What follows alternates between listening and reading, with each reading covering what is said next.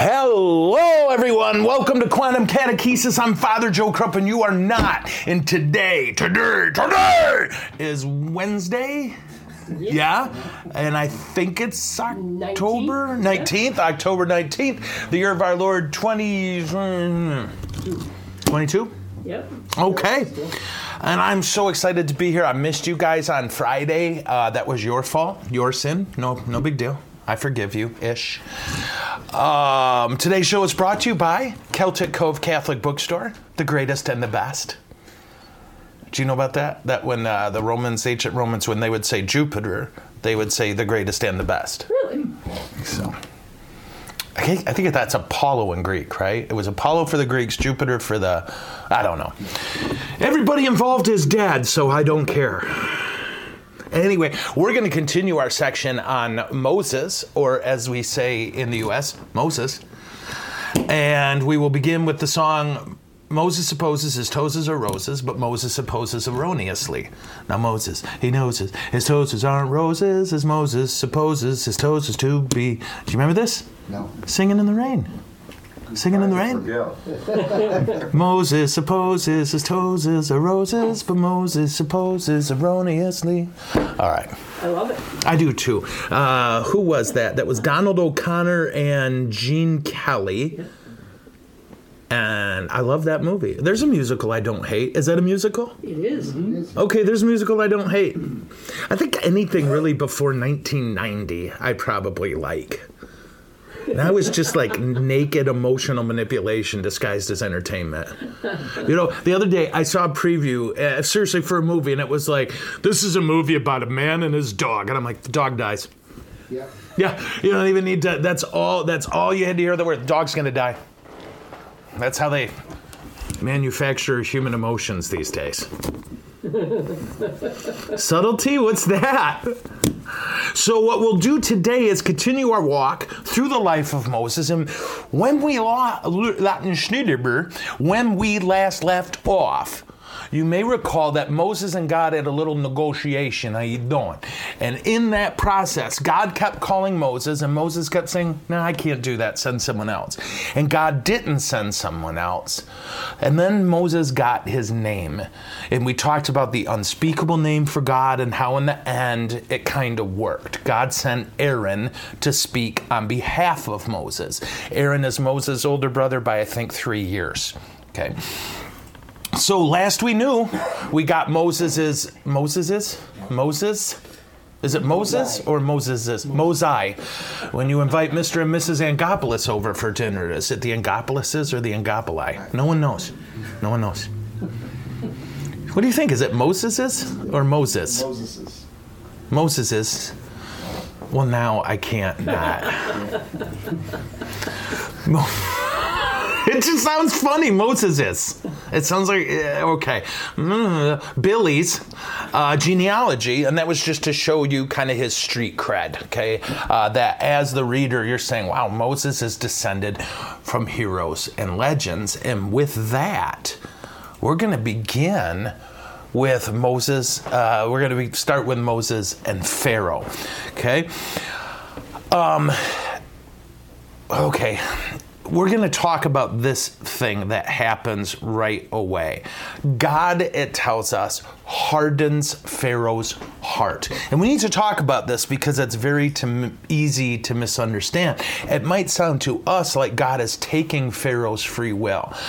But no.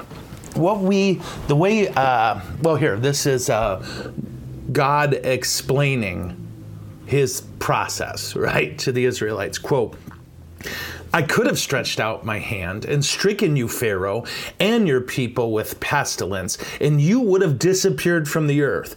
Nevertheless, I spared you for this purpose, to show you my power, and in order that my fame may resound throughout the world. Now, if a human says that, that's pride. When God says it, it's just truth. And that's our brokenness versus God's wholeness. What does it mean that God would harden Pharaoh's heart? It doesn't mean God did something so that Pharaoh lost his ability to choose. What you want to think of is how our free will can work against us if we're not careful. Namely, if I keep changing what is true, if I keep pretending a lie is truth, then I'm going to become unable to tell the difference between what I actually know is a truth and what is a lie. And then that process's next step is where truth is repugnant to me. And this is the shortest way possible I can think of describing the hardness of heart. It's this idea that if I practice being wrong long enough, I'll get really good at it. And I'll even start to call it right. So I had a point, and it was on my head, and then I put a hat on. Milton. If you read Milton's book, Paradise Lost, you know that he's describing in fictitious literature. He's not trying to provide you with biblical truth, but he gives an image of Satan leaving heaven and how that whole thing came about. And in the end, in Paradise Lost, as the devil is leaving heaven, he's conscious of the fact that he's leaving perfect beauty and light, and he doesn't know what he's going to do without it. And so what does he decide? Quote, "Evil, be thou my good. Hideous, be thou my strength." That the devil, in a sense, bent his own heart so that he could look at ugly and say, that's beautiful. And that's the only way he could be at peace, having lived in heaven and choosing to live in hell. That's hardening one's heart. God allowed Pharaoh's natural process of bad choices to reach the fruit of the tree. Does that help? Mm-hmm. Right? God won't take your free will. God can't take your free will and still be God. You surrender your will to the Lord and let him guide you, but he's not going to be a puppet master.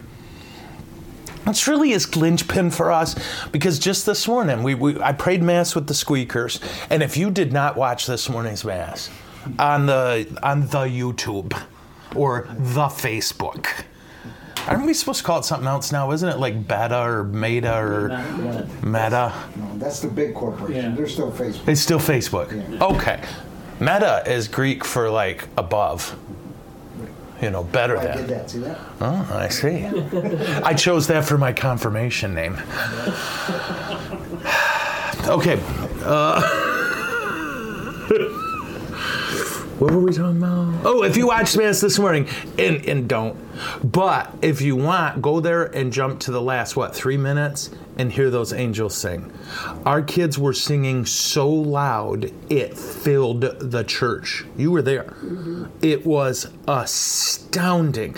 Like, while we're distributing communion, and after communion, I literally in my head went, I bet this is what heaven's like. Just a million beautiful young voices. Man,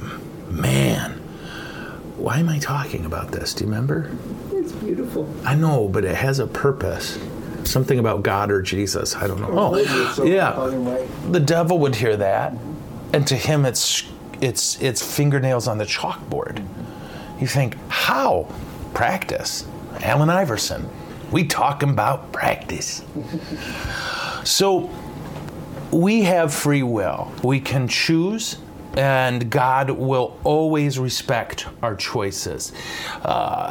Pharaoh used his choices badly. And this is part of the problem with power. Is when you talk about Pharaoh, you're talking about a creature that was accountable to no one. He was God to the Egyptians.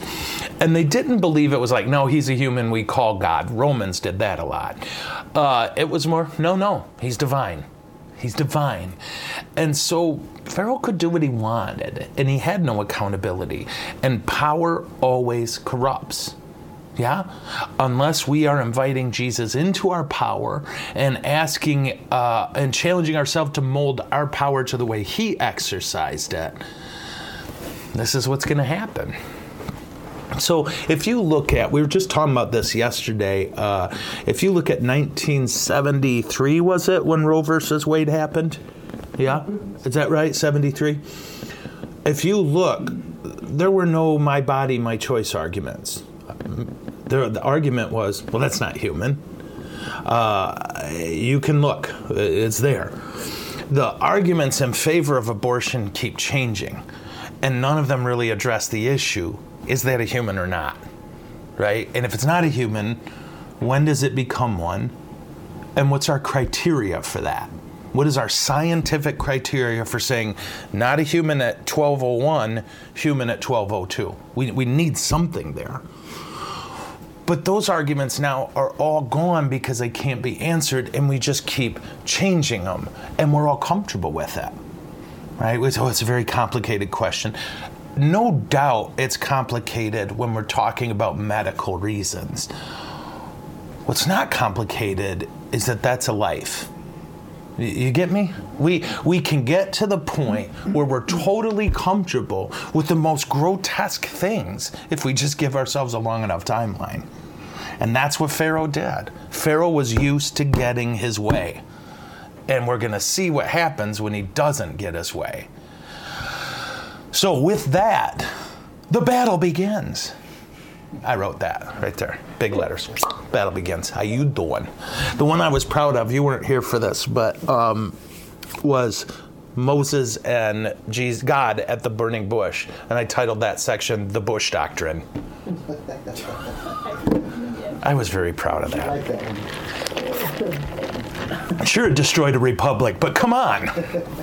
Okay, so Moses and Aaron approached Pharaoh, and they were delivering God's demand that the Israelites slaves be allowed to leave Egypt, quote, so they could worship God freely. Now, they're trying to give Pharaoh a way out. Hey, let us go on pilgrimage. And then when they don't come back, Pharaoh can say, they lied. Yeah, but Pharaoh's not going to take the out. Instead, Pharaoh refuses. So God sends Moses and Aaron back to show them a miraculous sign and a warning. Remember this one? Moses' rod turns into a serpent.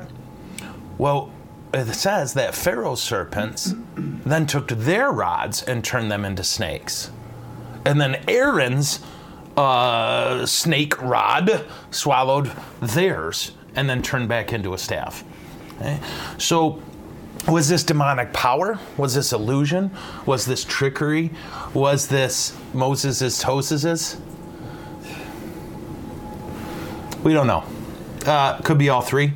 Could be a little bit of each. Egyptian snake charmers did know a pressure point on the neck of a cobra, I found this out, that when pinched induces a temporary paralysis that makes the body of a snake stiff and rigid. Did you know this? Ma tried to find that on me when I was a kid at church, right? You remember those days? Jesse's here today, where you'd be sitting in church house and she'd hit this nerve. And, But I don't know if she was trying to make me rigid. I think she was trying to get me to not, mess around. Whatever the cause, what we do know is Moses' snake eats Pharaoh's snake, and it shows God's dominion over nature, over demonic power, over the house of Pharaoh.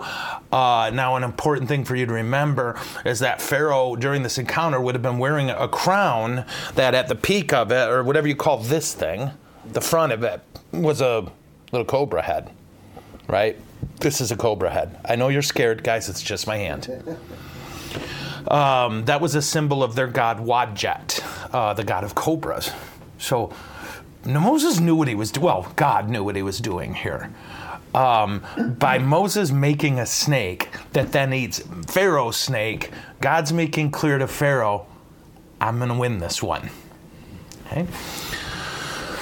So now we're going to get into the plagues because Pharaoh's not going to play ball.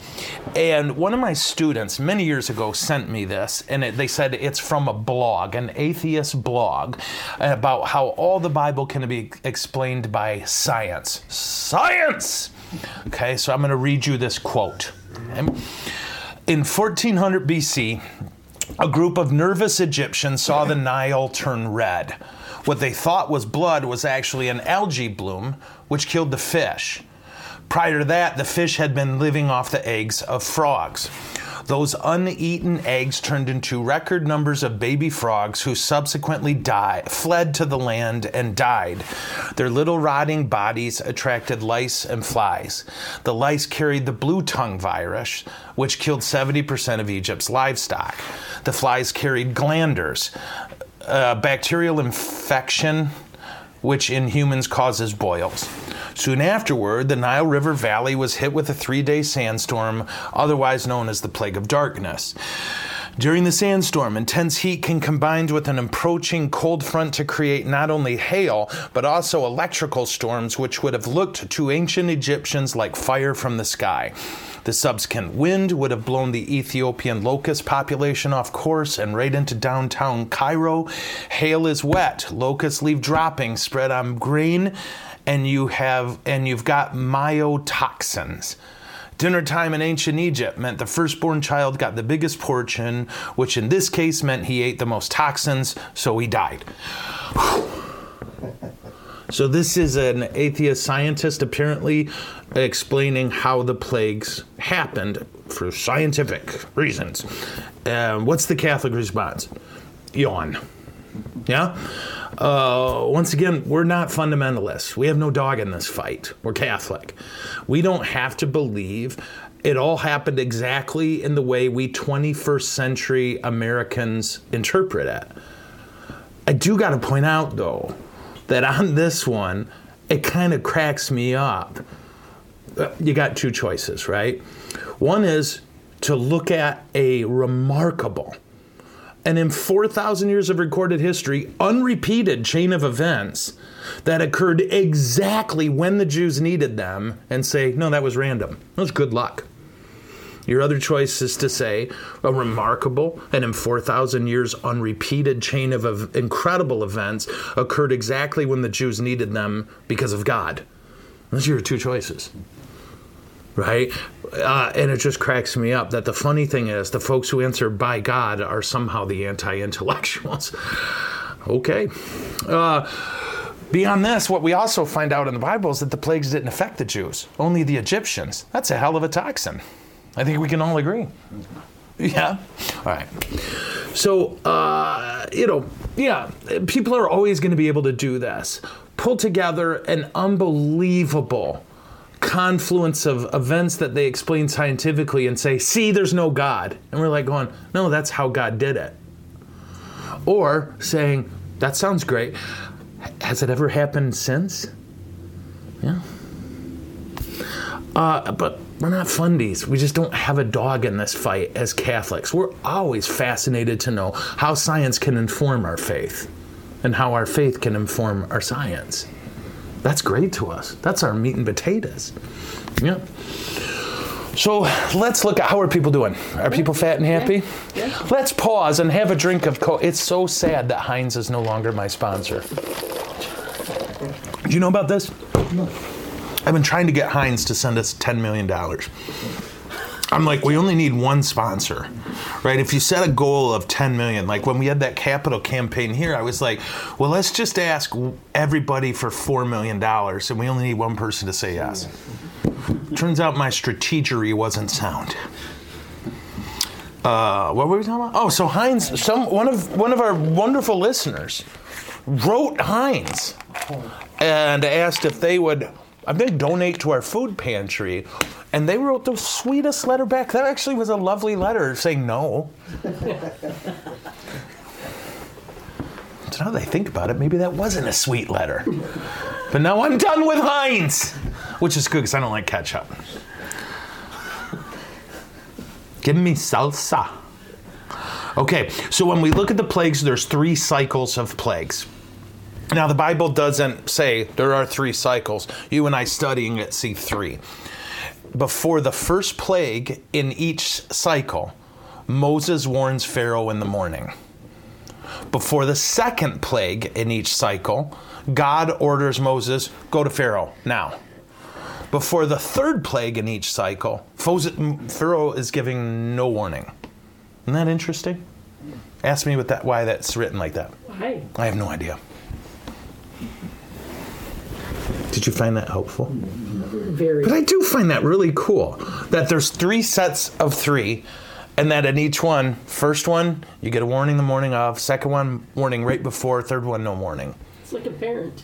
Yeah, with the neck pinch. Yeah. Did you do this to your kids in church? Can I ask that, or is that a personal question? The girls, I would slip my hand in their hair, and then I could control their neck to have to look at me. Okay. Now, did you do this like Vulcan nerve thing? No. My mom, I think she was trying to find something. Was she? Do you know? I don't know. In your head. Yeah. And then there was those short hairs, because I was a hairy little boy, which is ironic. I still love that your mom let you and liked your long hair. Loved long hair, hated short hair. That's why the favorite son is over here. Okay. The first 3 plagues affected, quote, all the land of Egypt, while the 4th, 5th, 6th, 7th, and 9th did not affect the Israelis. Conditions on the 8th are not clear to us. The Bible doesn't tell us. Okay. For the last plague, the Torah indicates that they were only spared from the final plague by sacrificing the lamb, and we're going to talk about that in a bit. But first, let's get to those plagues, shall we? These plagues are brought to you by Celtic Cove Catholic Bookstore. You won't get the plague if you shop there. That'd be a great slogan if you had a store. Of course, unless you get the plague shopping there, then you have to change your slogan. Something like, you won't get the plague if you shop here, except for Bobby. You know. So the plagues as they appear in the book of Exodus are, first, the plague of blood. And if you want to look this up, it's Exodus 7:14. Now this is God's direct confrontation of the lowest god on the Egyptian high pantheon, namely Hapi. Okay, H-A-P-I. I think I'm saying it right. It's false god anyway, so it's okay if I got it wrong. Hapi was the god of the Nile, and God told Moses, dip the top of your staff in the river Nile, and all the water will turn to blood. Now, as a result of the blood, the fish died. Turns out they don't like swimming in blood. And it filled Egypt with some nasty stank. That's the translation. Natty dank.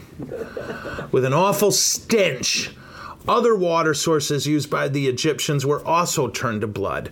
Pharaoh's sorcerers demonstrated that they could too turn water into blood. And so as a result of that, Pharaoh made no concessions. No concessions. No concessions for you. The second plague would be, I think, my favorite. The plague of frogs. And this is an address to the next god up on the pantheon, Heket, a goddess which is shown as a frog. Which, if, good news, you're a goddess. Bad news, you look like a frog. I think I'd rather be a mortal that doesn't look like a frog. We've all met people who look like frogs. Like, what's that one senator that looks like a turtle? Does anyone remember? No, really? Yeah. McConnell. Is it Mitch McConnell who looks like a turtle? Is that mean? I don't mean it mean. That's probably mean. All right, sorry. This is Exodus 7:26. The second plague of Egypt, God commanded Moses to tell Aaron to stretch the staff over the water, and hordes of frogs came out and overran Egypt, and there was a massive market crash of the frog legs. The whole market. Yeah. Turns out the Federal Reserve just kept printing frog legs. Pharaoh's sorcerers. Am I right? Did you pull up Mitch McConnell? Yes. Seriously, doesn't he look a little like a turtle? Yes. Can you see it or no? Yes. Tell me the truth. Yeah. Okay. And is that mean? I don't mean to be mean. He's a public figure. Look out there. He looks like I want to say frog, but it's a turtle. A turtle. He looked like a turtle. That's for our friends from England. Okay, God commanded Moses to tell Aaron, blah, blah, blah.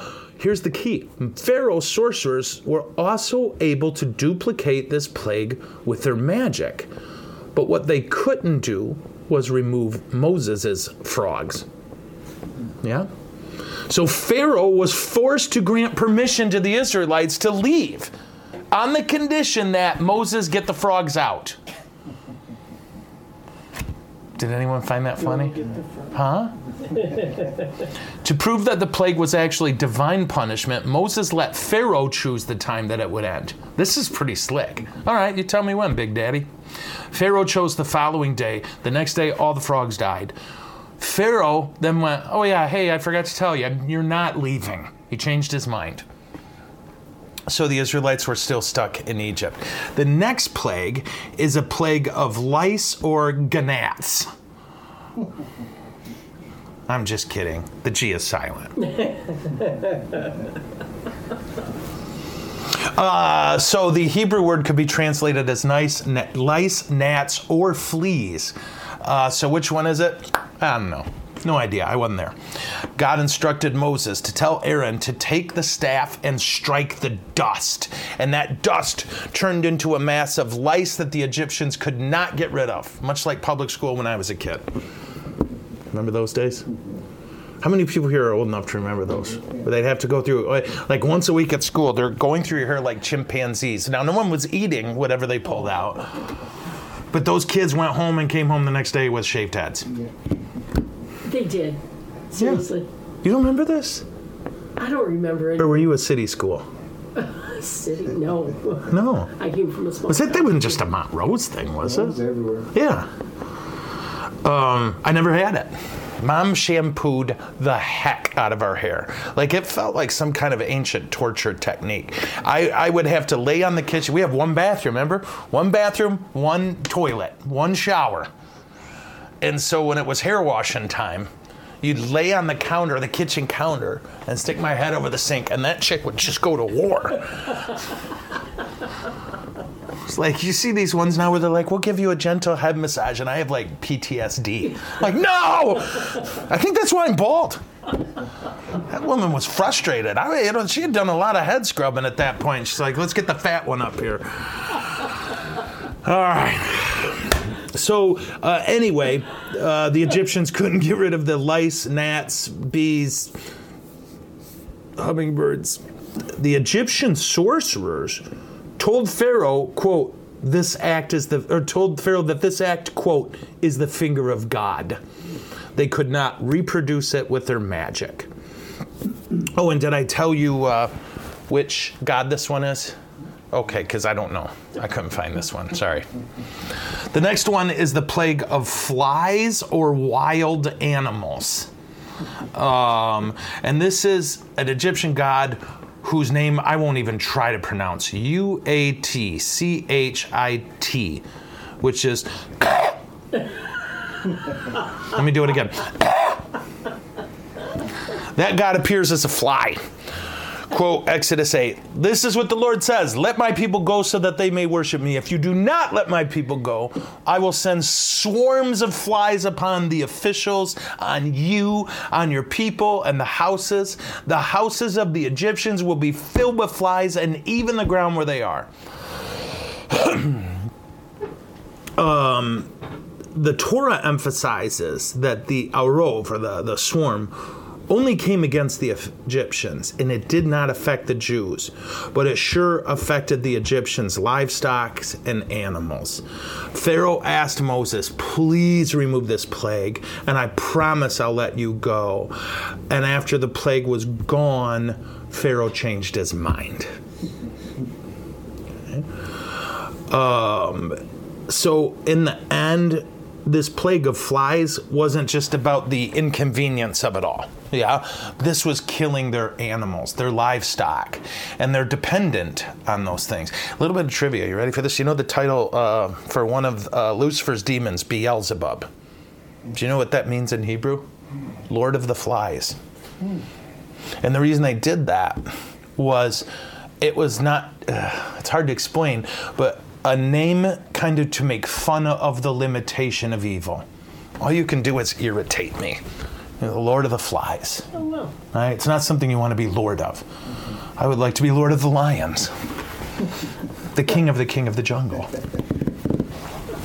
Okay. Next is my favorite word, the plague of pestilence. Isn't that a great word?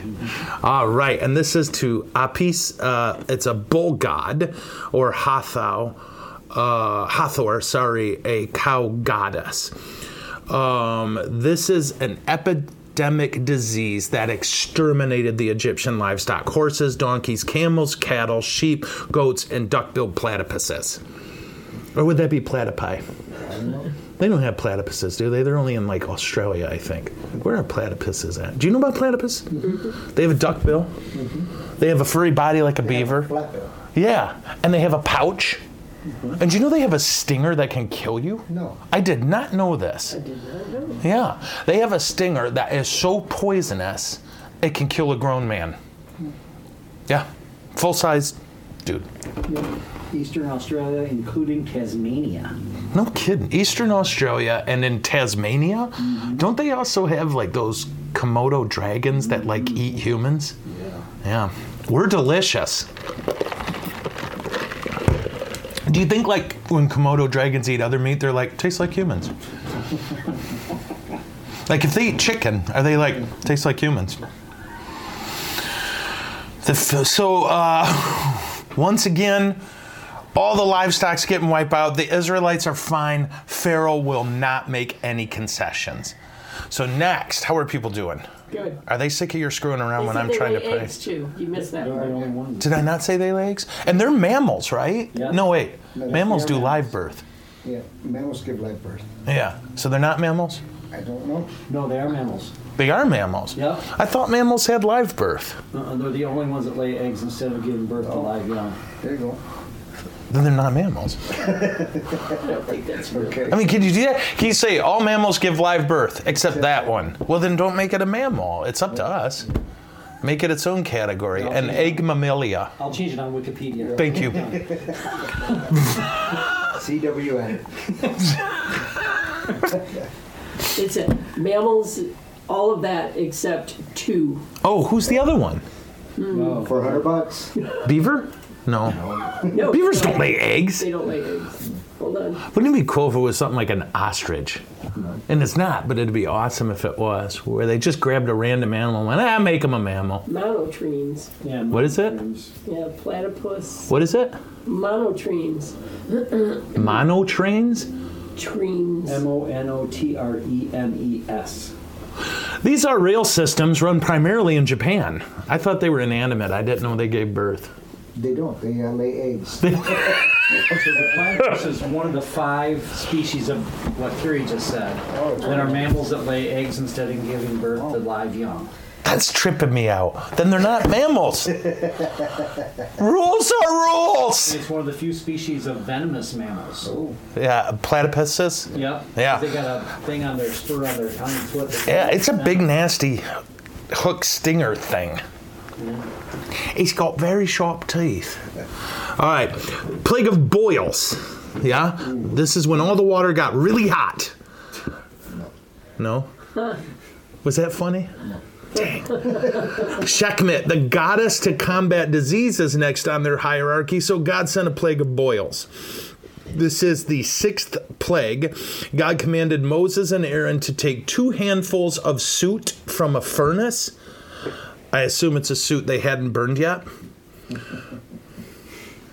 Okay, I'm trying too hard. But it is funny. Okay, so we had him take 2 handfuls of soot and then, what's his name's presents, Pharaoh's presents, throw them into the sky. The soot induced festering boils and eruptions of them, I know Carrie's grossed out, on Egyptian men and livestock, which soon became dead stock. That was good. Thank you. Dead stock. That would be something like Enron. The Egyptian sorcerer.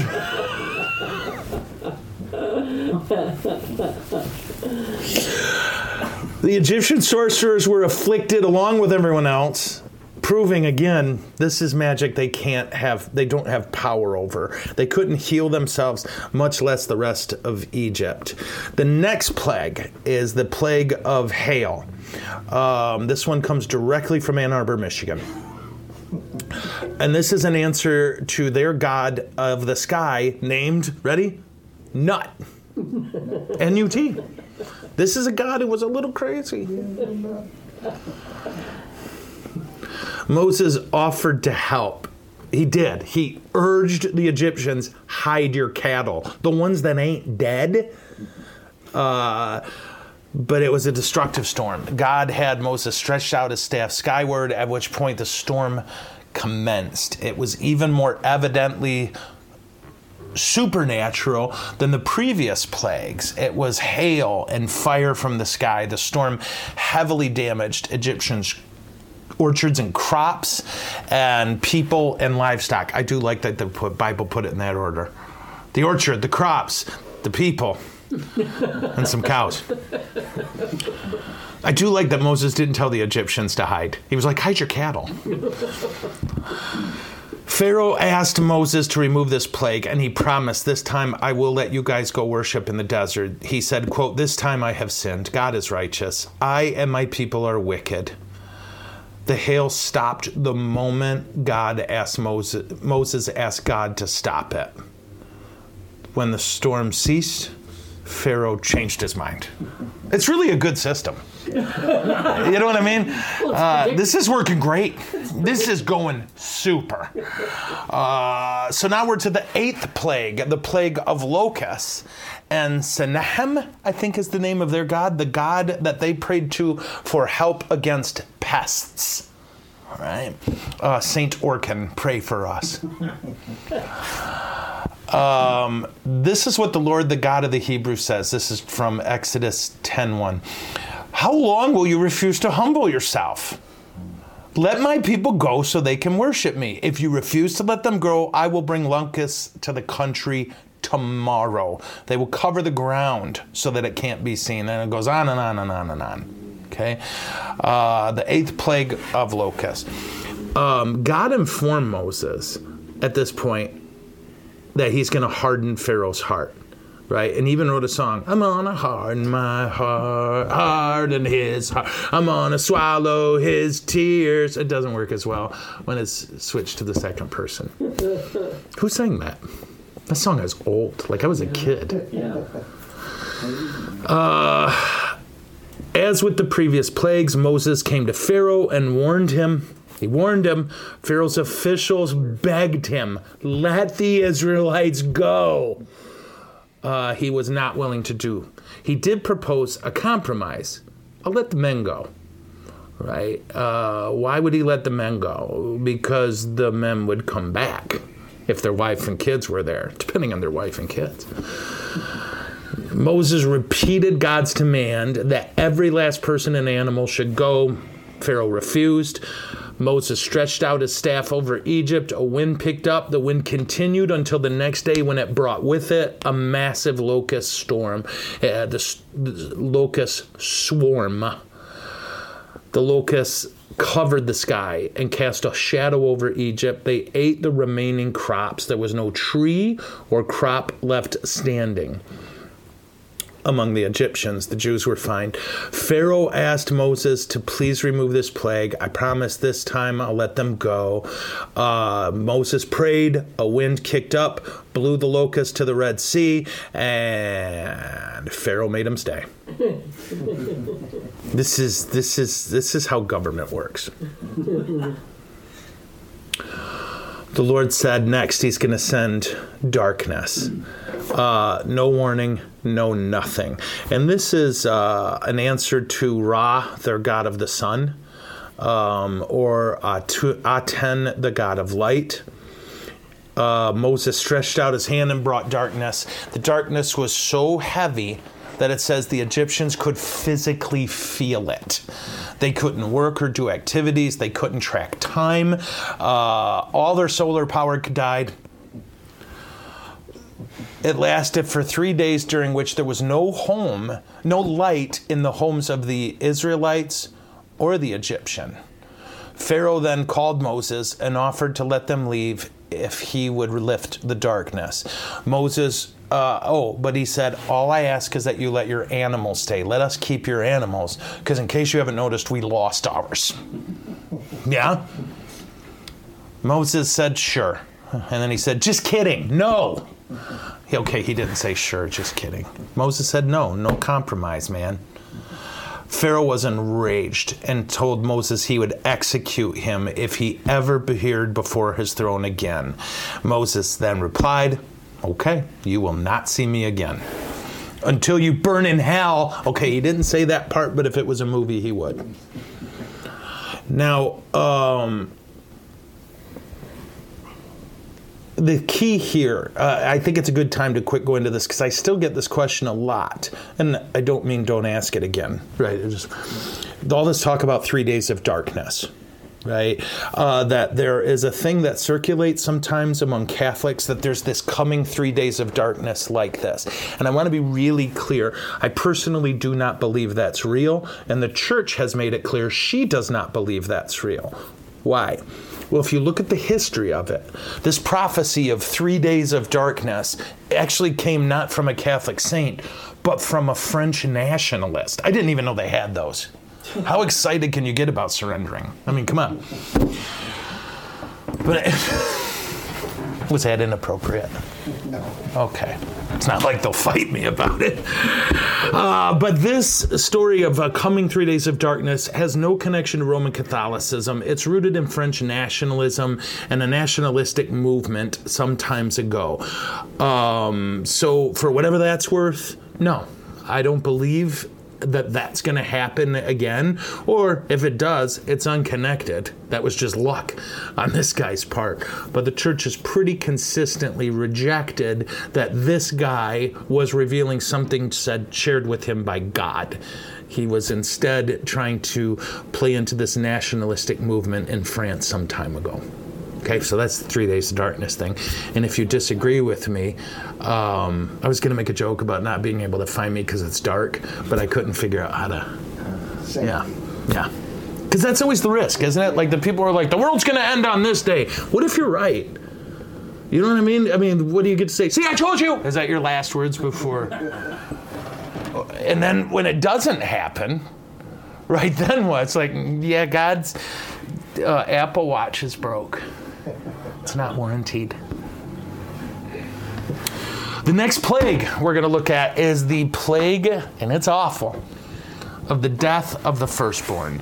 And this is their big god, Osiris, the god of life, who Pharaoh is. Yeah? Pharaoh, yeah. So anyway, this is what the Lord says. About midnight, I will go through Egypt. Every firstborn in Egypt will die, from the firstborn son of the Pharaoh who sits on the throne, to the firstborn of the slave girl who is at her handmill, to the firstborn of the cattle as well, the 6 that are left. There will be loud wailing throughout Egypt. So the whales are fine. Let's just get that out there.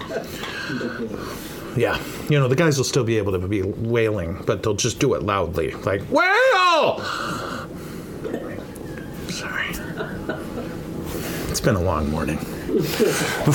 We had a long meeting today. Mm-hmm. We did, and I was a part of the problem.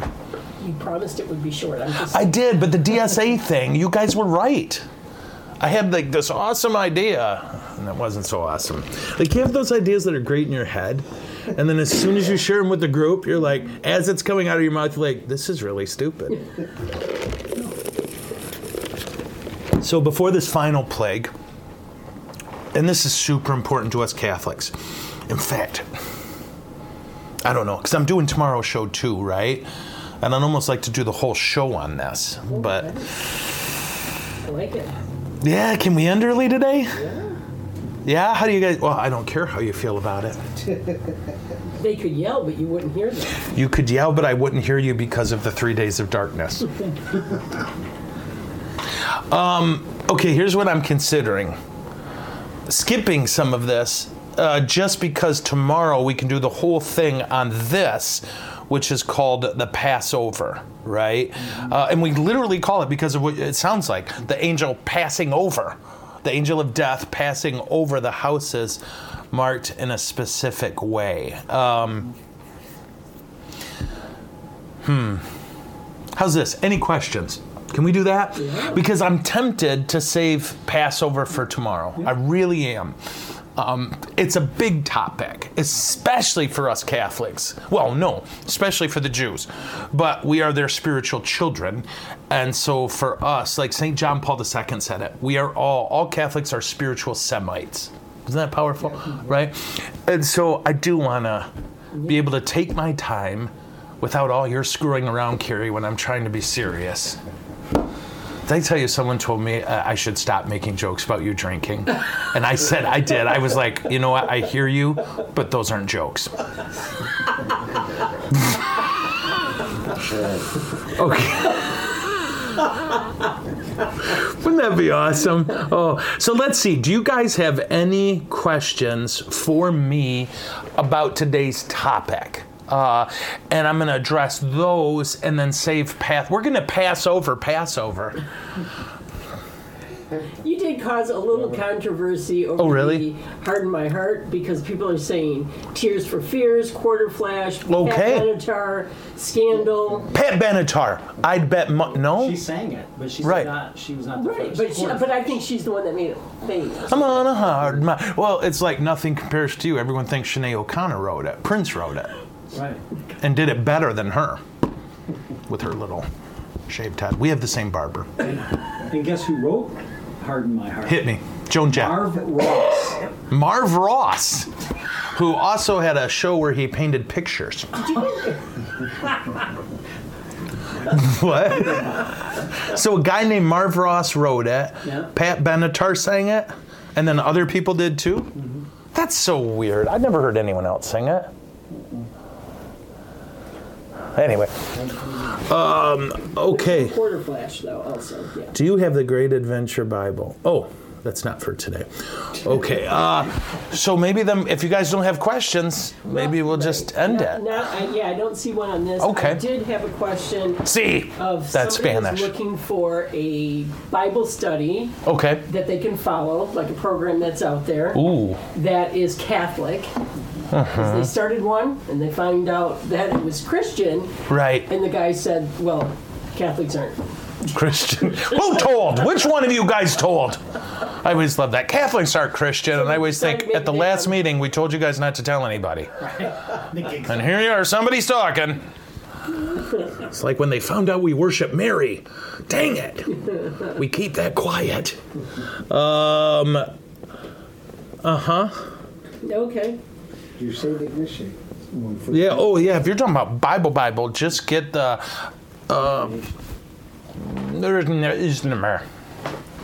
hold on. What I have, I do have my Pope hat. So I can make this, Official. what do you call it? From the throne, from the chair, ex cathedra. Watch that on the ground. Yeah, well, I must not have brought them over. Okay, so this is the New Testament one that I like. Hi, I'm future Pope John Wayne, and I endorse this Bible. That's going to be my name if I'm the first American Pope, Pope John Wayne. Now, if I'm not the first American Pope, then I'm going to go with Pope Secola and try to get a contract. So anyway, if you're looking for a really good Catholic Bible, I like this one. This is the Ignatius Catholic Study Bible New Testament, 2nd edition, which was also the name of a boy band in the 80s. No? 90s? First edition. So anyway, I recommend this, and it's just filled with commentary. I mean, look at this. Truly, guys, this is commentary. And this is commentary. That's the scripture. And it's all really good. I do have my Pope hat on. I should stop. And in terms of, now it's only New Testament. The Old Testament, and this is what I was looking for, they're selling it book by book. And I think it's awesome. But even if they did that one, Yeah, if you just do the New Testament. and take Brought to you, but anytime I endorse a Bible, I should put my Pope hat on. Yeah. You know what? These guys should be my sponsor. Brought to you by the Ignatius and available at the Celtic Cove Catholic there Bookstore. you go. You got them all. I'm finally getting that right. Catholic Cove. See, now I ruined it. Store. So, okay. So that's what I got for today. Thank you so much for tuning in. Sorry it's a shorter show.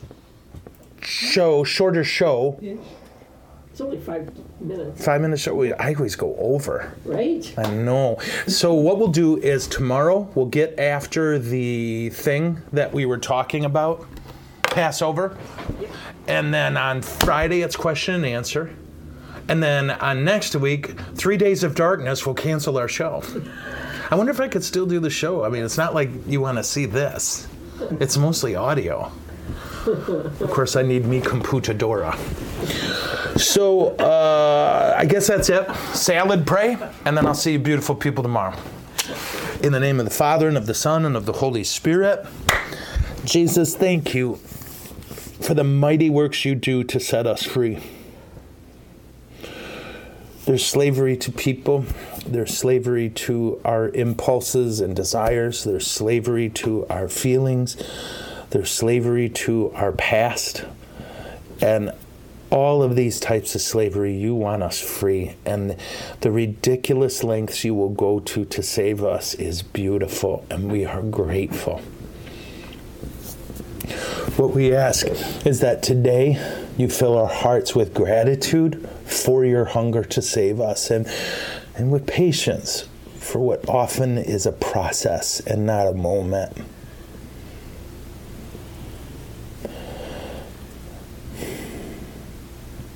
Heavenly Father, for all of those who are mourning right now, we ask that you heal their broken hearts.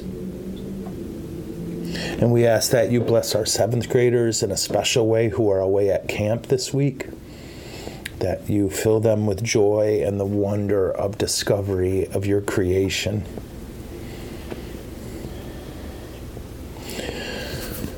Lord, you know there's people we love very much and we worry about them. And you know that there's circumstances that we fret about. Well, we give all of them to you, Lord, because we love you and we trust you. And may Almighty God bless you all, the Father, the Son, and the Holy Spirit. My Kung Fu was strong. I'll see you guys tomorrow, and until then, peace. Is it over? No, it's never over.